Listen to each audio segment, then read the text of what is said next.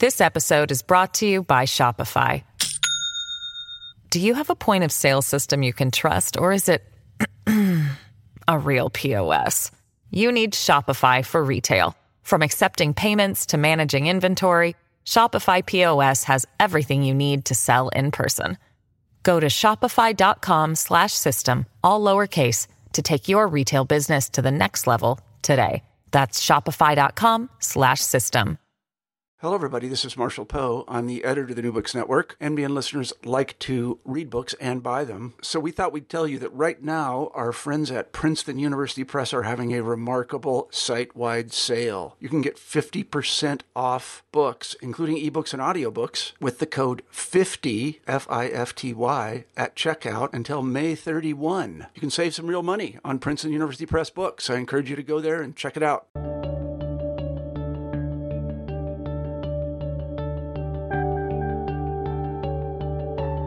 Hi, you're listening to New Books in History. I'm your host, Dexter Fergie. Today I'll be speaking with Jessica Lynn Pearson about her fantastic new book called The Colonial Politics of Global Health, France and the United Nations in Post-War Africa. It was published last year by Harvard University Press. Pearson's book is an innovative and extremely interesting foray into the history of global governance. This is no small feat.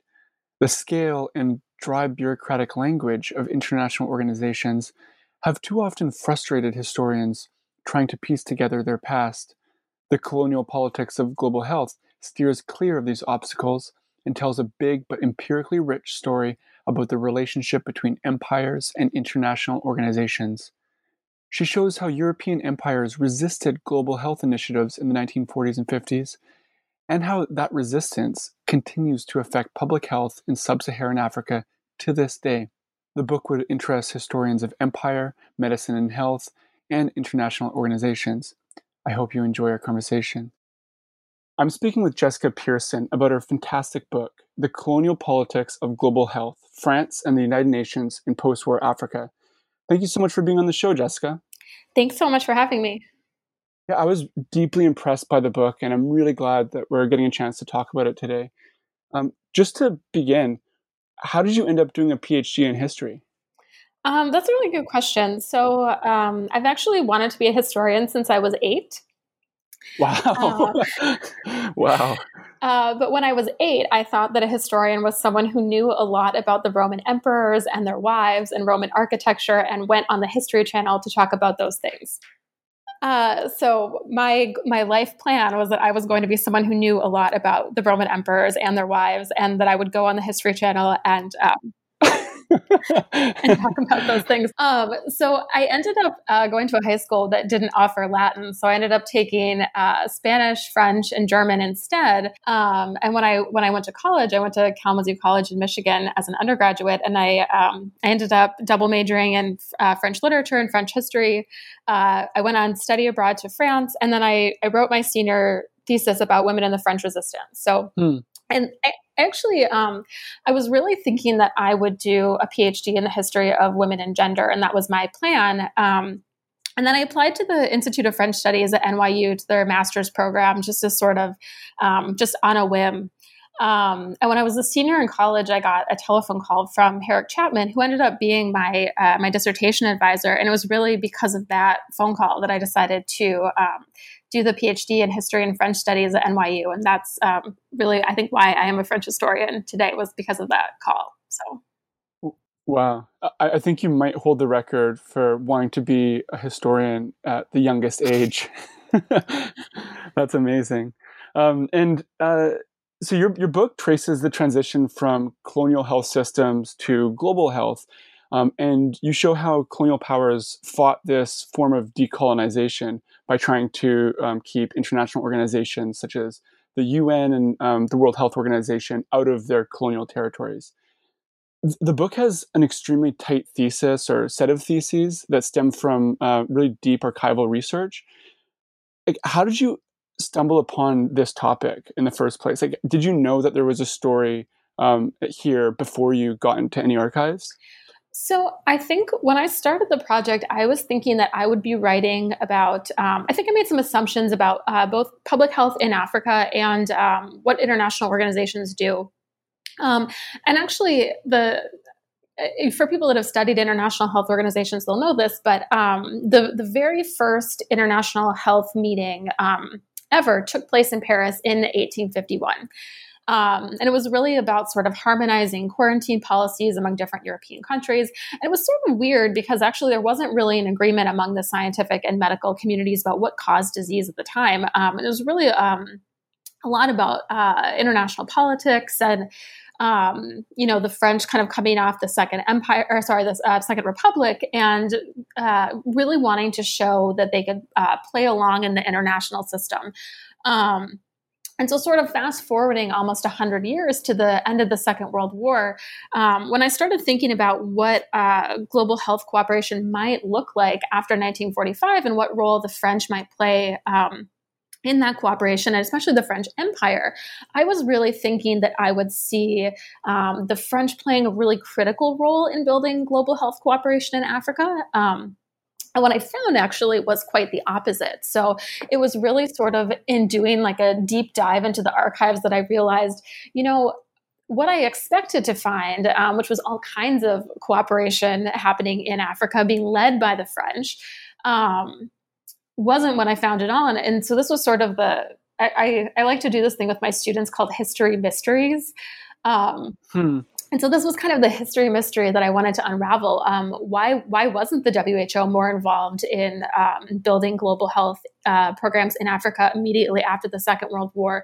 What did this have to do with the broader context of sort of the impending decolonization of Africa, and how, sort of what role were the French playing in this? And so you say that it was your time in the archives that kind of challenged your assumptions about the history of global health. Was there a particular document or a particular archive that was really transformative for your thinking on the subject? That's a good question. I actually used a lot of different archives. I think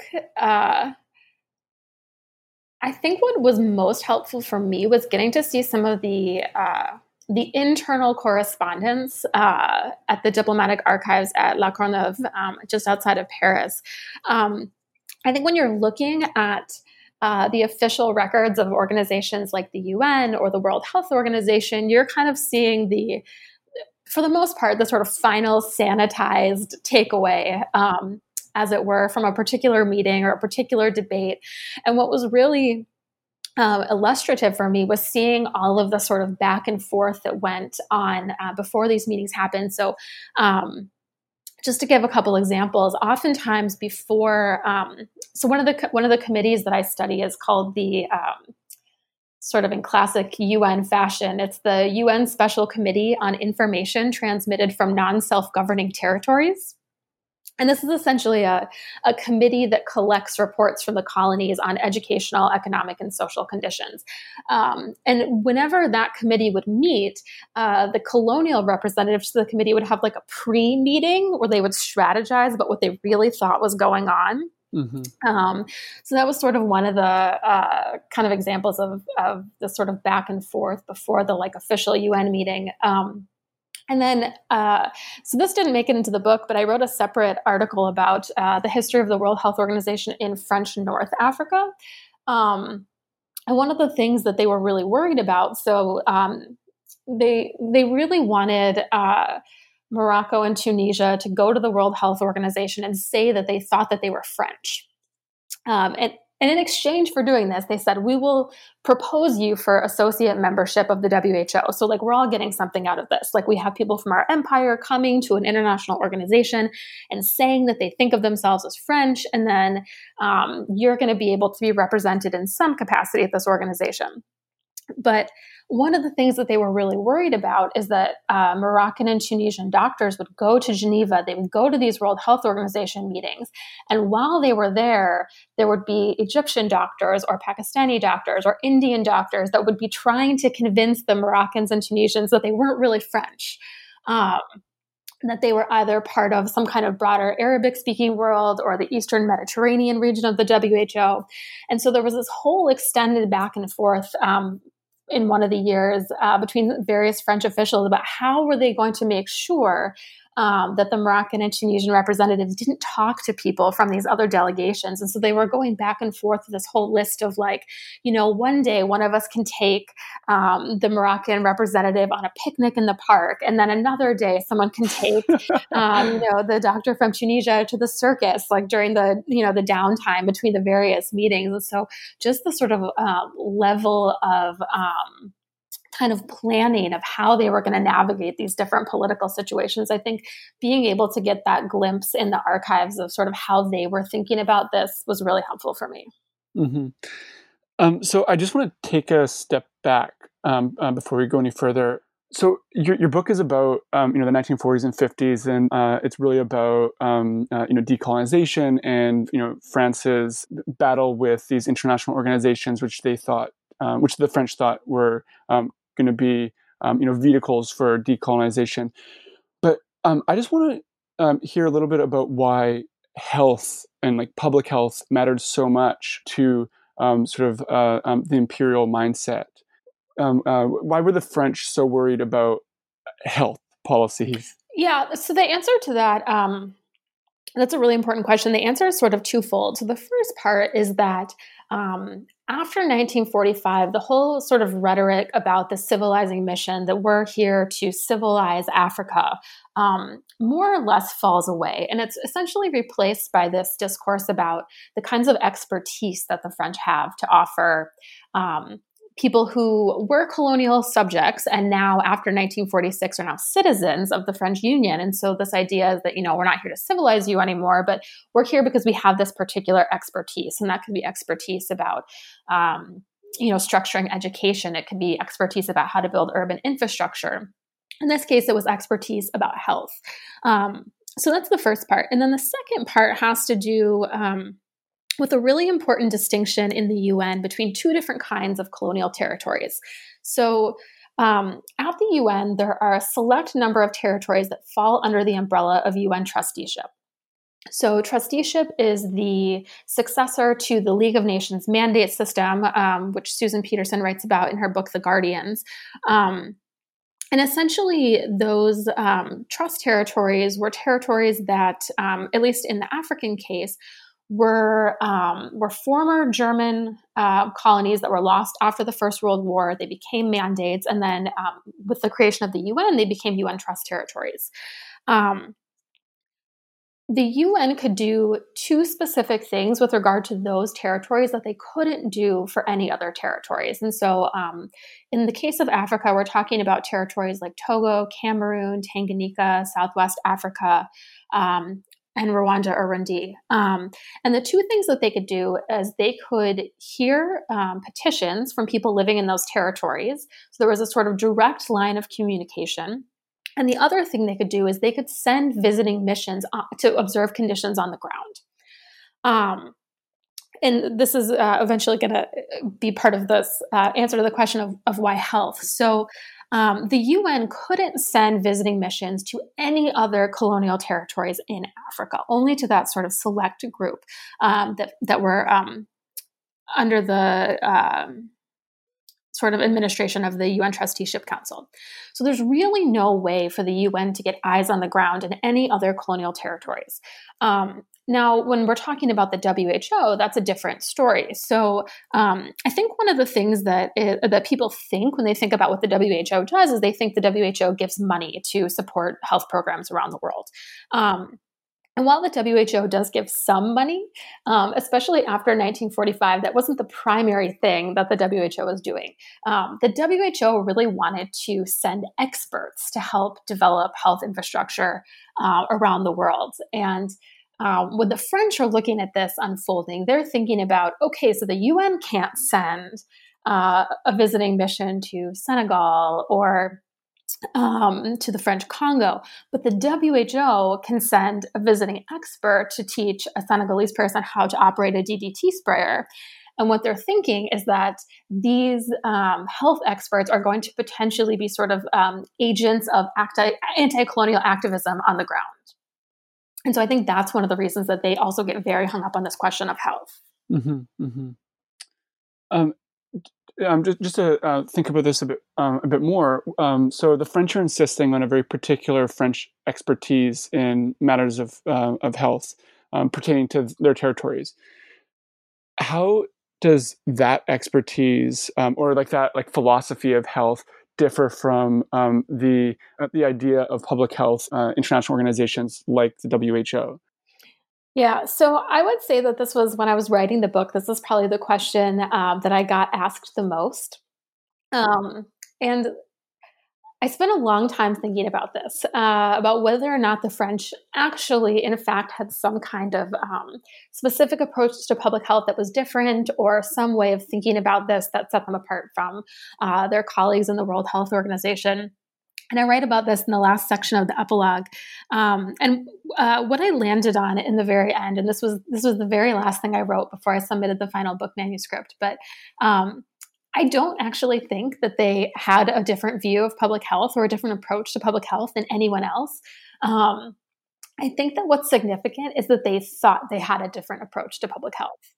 And this is connected, to this sort of 11th hour effort to hold on to the empire after 1945. Because if you think about it, if a Soviet or a Swedish technician can offer the same kind of expertise as a French doctor or public health official, and if what they're trying to do is to say that, the reason that the empire should keep going is because we have some kind of deep knowledge of how things work here, and we have some kind of expertise to offer that no one else can. Well, if all of a sudden, someone from a different country can offer that same kind of expertise, it really kind of undermines their argumentation for why they should get to hold on to the empire. So I think that that's why they're so wedded to this notion that the French have something really specific that they can offer in terms of health, because it's really connected to the way that they're continuing to justify colonial rule after 1945. You have a very particular reading of the UN Charter. So the UN Charter is riddled with bureaucratic language, but you think that within it, there was the potential for supporting decolonization. Can you say something a little bit about that? Yeah, and I think one of the things that's really important to note is that a lot of the scholars that have studied the UN and decolonization have come at it from the perspective of the British Empire, and I think that the British colonial officials felt much more kind of confident and secure in their position going into the deliberations in San Francisco that ultimately resulted in the UN Charter in 1945. But I think that the French felt much less confident in terms of the stability of their empire and their sort of geopolitical position more broadly. And I think that they were a lot. I think they were a lot warier of the various loopholes that they saw in the charter. So the charter talks about a sacred trust vis-a-vis colonial territories and the kinds of responsibilities that colonial governments have to those territories. And I think for the British, I think that sort of vague language was in their minds a continuation of what they sort of felt they had with the League of Nations, which was an international organization that was fundamentally, as Susan Peterson has argued, going to preserve empire. And I think that really vague language about, a sacred trust and they're supposed to promote self-government. I think the French read into that a much wider range of possibilities in terms of what role the United Nations could potentially play in unraveling their colonial empire. Mm-hmm. And you, the historian, do you think that the UN was a threat to empire? I think given the broader range of participants, even in 1945, I think that even from the outset, the UN had the possibility to pose a greater threat to empire than, say, the League of Nations when the League of Nations was created. I believe there were 50 nations that participated in the San Francisco conference and that signed on to the UN Charter. So I think even thinking about that moment, even though you still have so many people in 1945 who are living under colonial rule, I think that there was definitely more of a potential for the UN to play an important role in decolonization. Mm-hmm. This episode is brought to you by Shopify. Do you have a point of sale system you can trust, or is it a real POS? You need Shopify for retail. From accepting payments to managing inventory, Shopify POS has everything you need to sell in person. Go to shopify.com/system, all lowercase, to take your retail business to the next level today. That's shopify.com/system. That was a very loaded question, I will admit.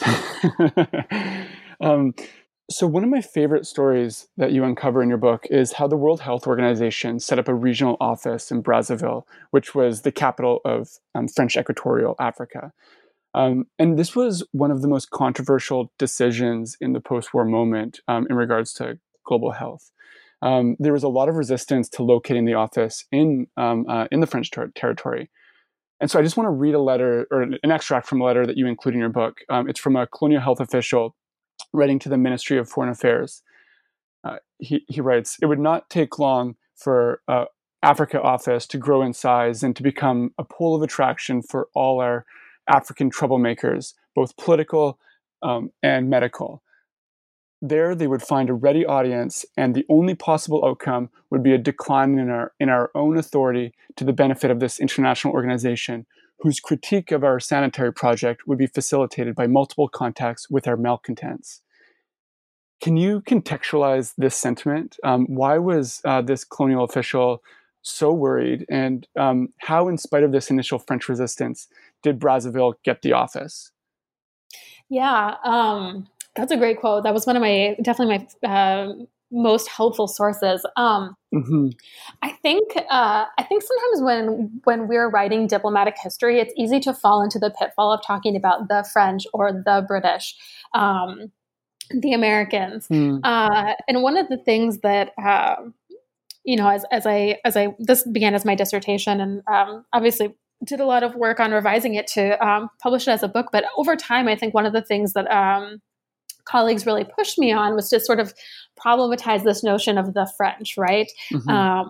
Not all French officials or French people felt the same way about the role that the World Health Organization might play in Africa. And one of the most interesting divides that I saw was between French colonial officials who worked at the Ministry of Overseas France in Paris and the people that worked on the ground in Africa. So it was actually originally a Belgian proposal to put the office in Brazzaville. So the Belgians knew that because of human rights abuses in their empire, that the WHO was never going to set up shop in Leopoldville, just across the river. And so they liked the idea of being able to sort of have access to this international institution. It might be good economically, it might be good politically, but they know that the WHO is never going to go for Leopoldville. So it's actually the Belgians that put Brazzaville up as a possible candidate. As you can imagine, the only member of the Africa region that is not controlled by a colonial government is Liberia. The Liberians don't want anything to do with any of the colonial capitals. They propose Monrovia as the headquarters. This goes back and forth for a really long time.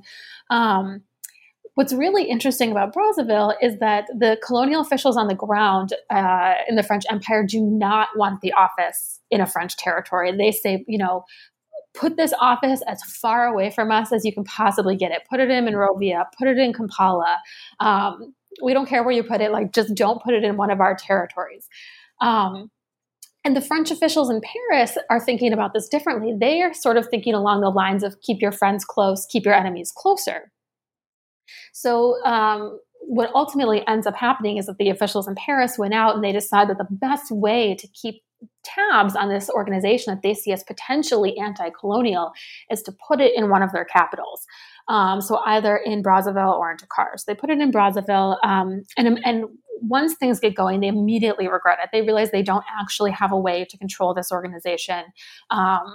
You know, while they can monitor what it's doing, they don't actually have the kind of control that they were thinking they would have. So I think this is a really important example of even within, the French, you have very different perspectives on how to approach these questions. Mm-hmm. And so just to finish off that story, so the office, is established in Brazzaville, and you write that it became a colonial public relations crisis of global proportions. Can you talk about this? Yeah. So I think one of the things that sometimes happens when you're writing a history is you become so immersed in your documents that you start to kind of absorb some of the perspectives of the people that you're reading. It's dangerous. It's very dangerous. And so I think I kept reading all these documents about how great Brazzaville was. Like the French really want to sort of put forth this notion that you have this modern colonial metropolis and everything works great. There's, great shops and a great cinema, a modern airport. Everybody gets along. You don't have segregation. And I think one of the things that was really helpful when I got the readers' reports from the two people that reviewed the manuscript was to kind of push me to think about, well, what was Brazzaville actually like?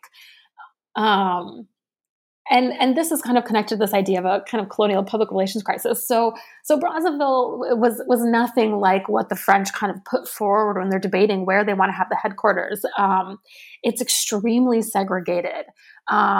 You've got people that are coming from Europe or the United States to sort of staff the office, and you've got white employees of the office going across the river to go out at night in Leopoldville.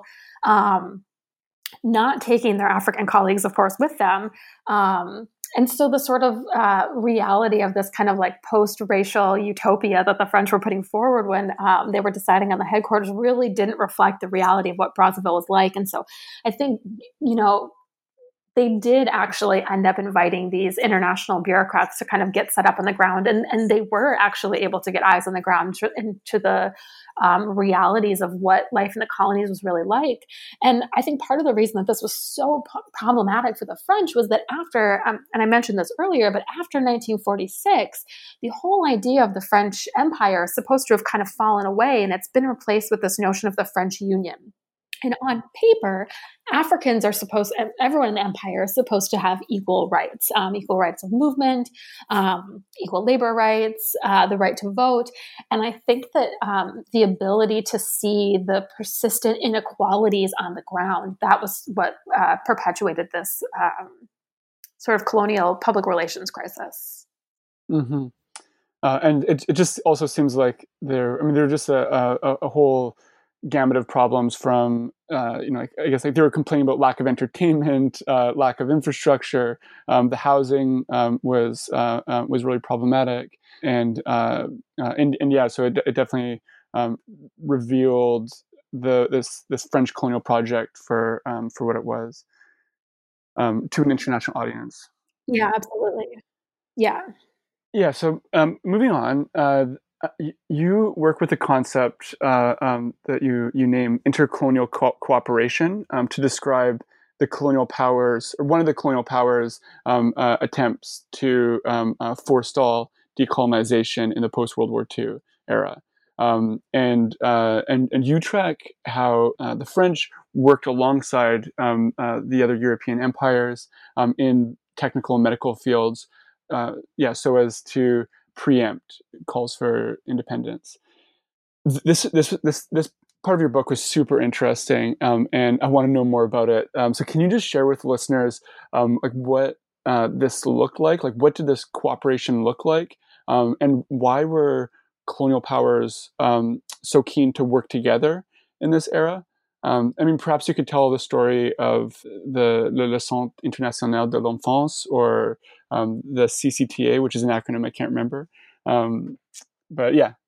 Yeah, absolutely. So I think that while the French and their other colonial colleagues from Britain or Belgium,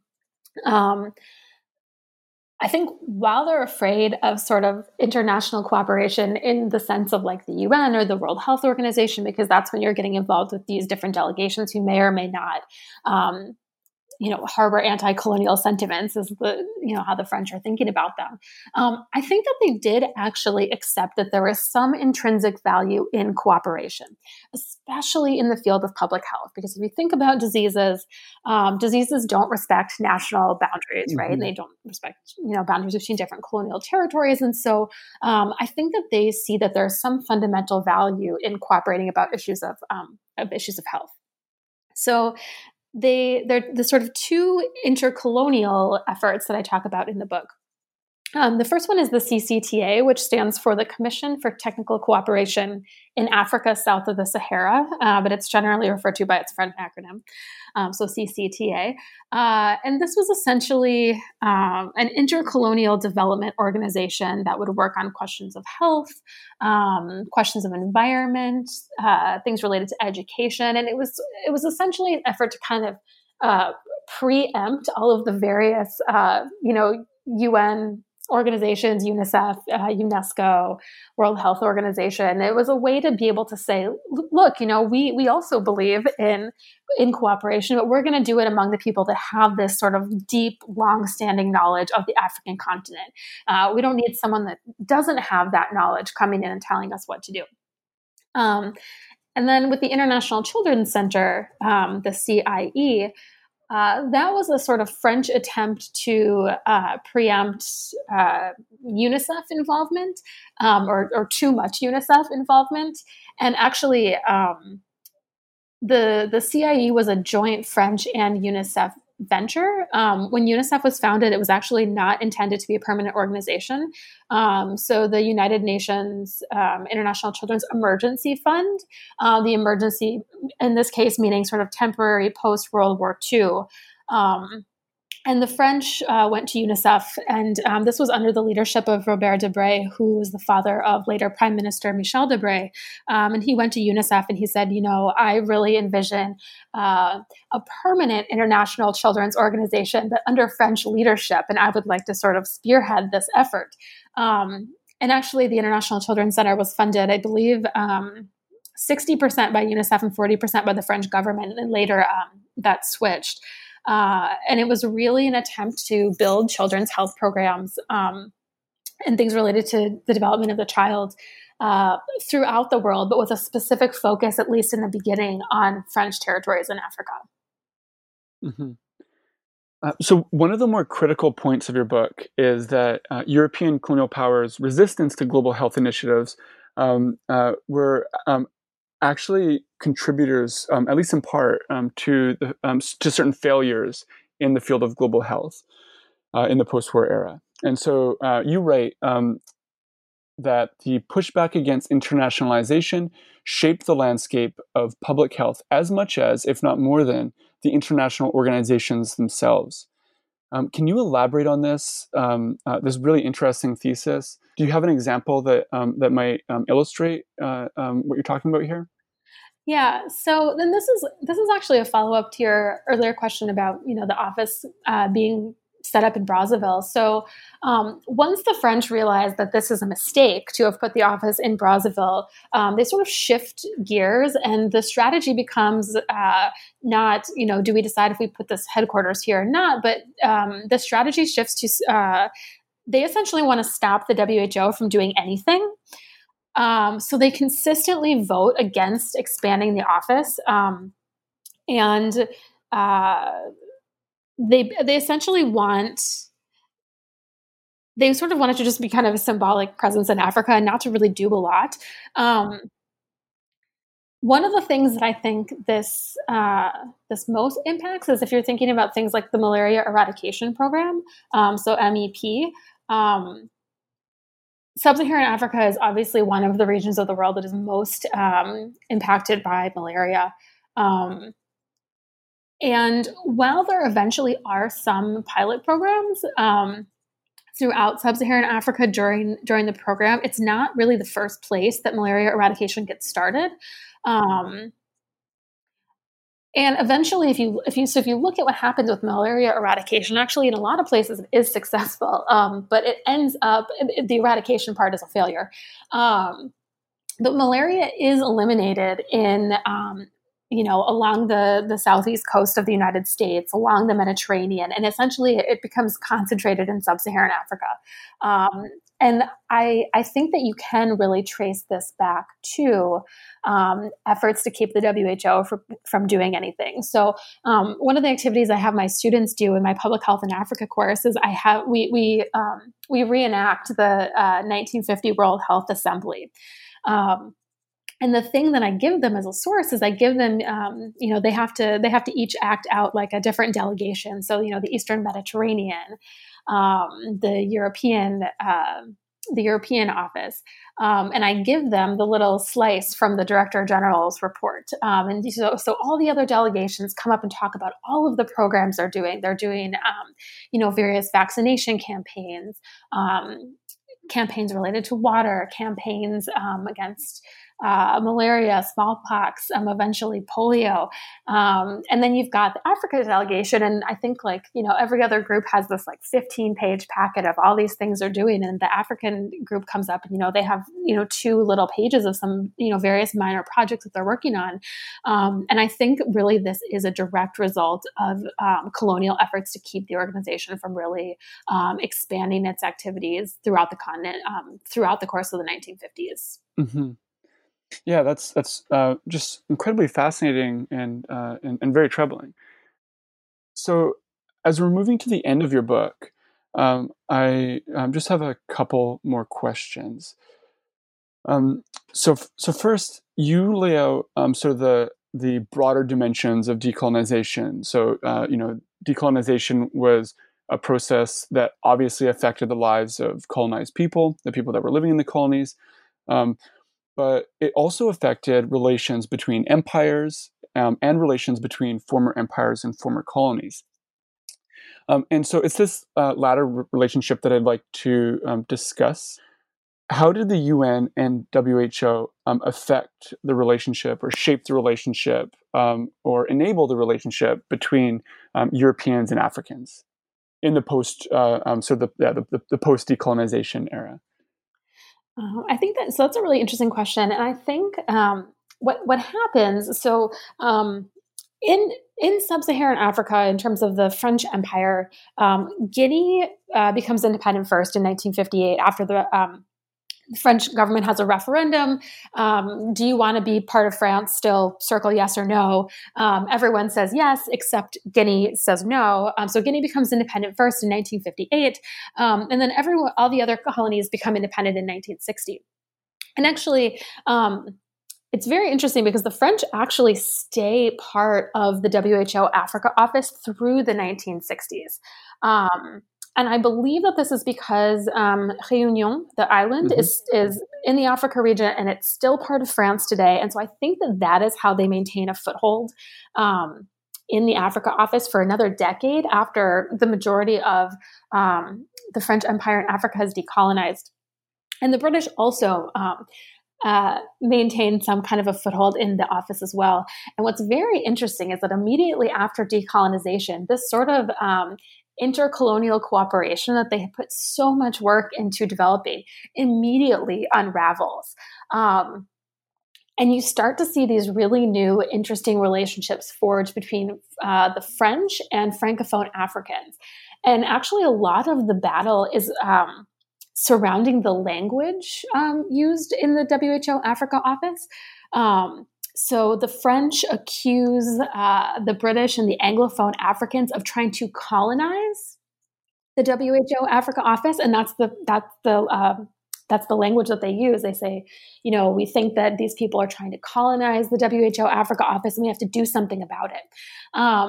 So actually, the French government sends someone to go talk to various government officials in Francophone Africa to say, we don't think you realize how serious of a threat this is. And they talk about things like the various memos that are sent out from the office, and they say that they come out in a language that doesn't resemble anything near proper French. and that the French are essentially being marginalized from this organization that they say they helped build.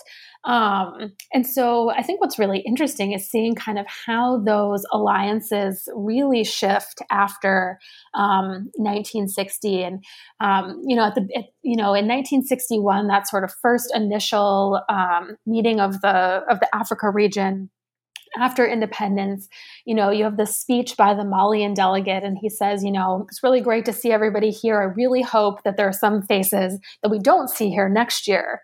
Wow. Meaning the French and the British.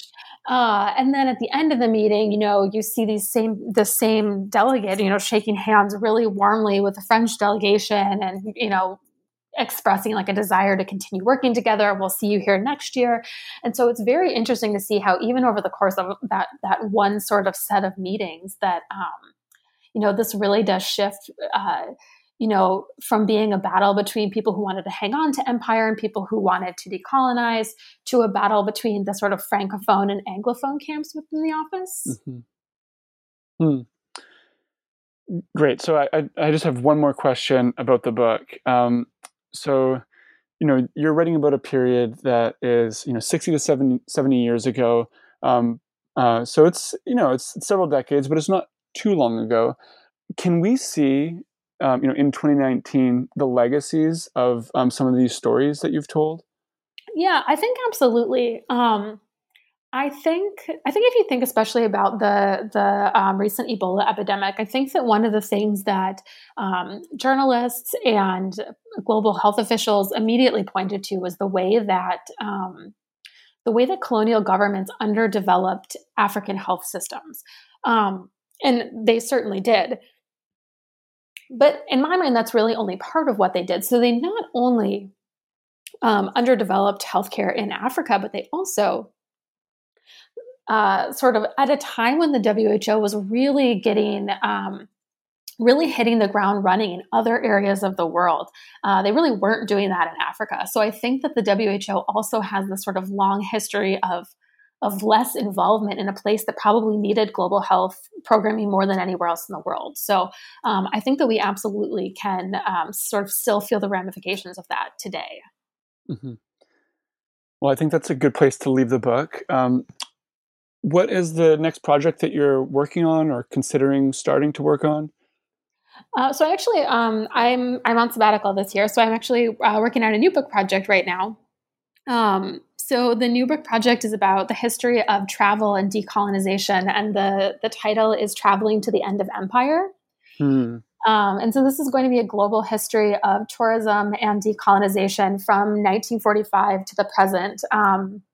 And I spent some time this summer working it's going to be a global history, so not just focused on France. I spent some time already working in the colonial archives in France last year, and then I was able to be in the British National Archives this summer.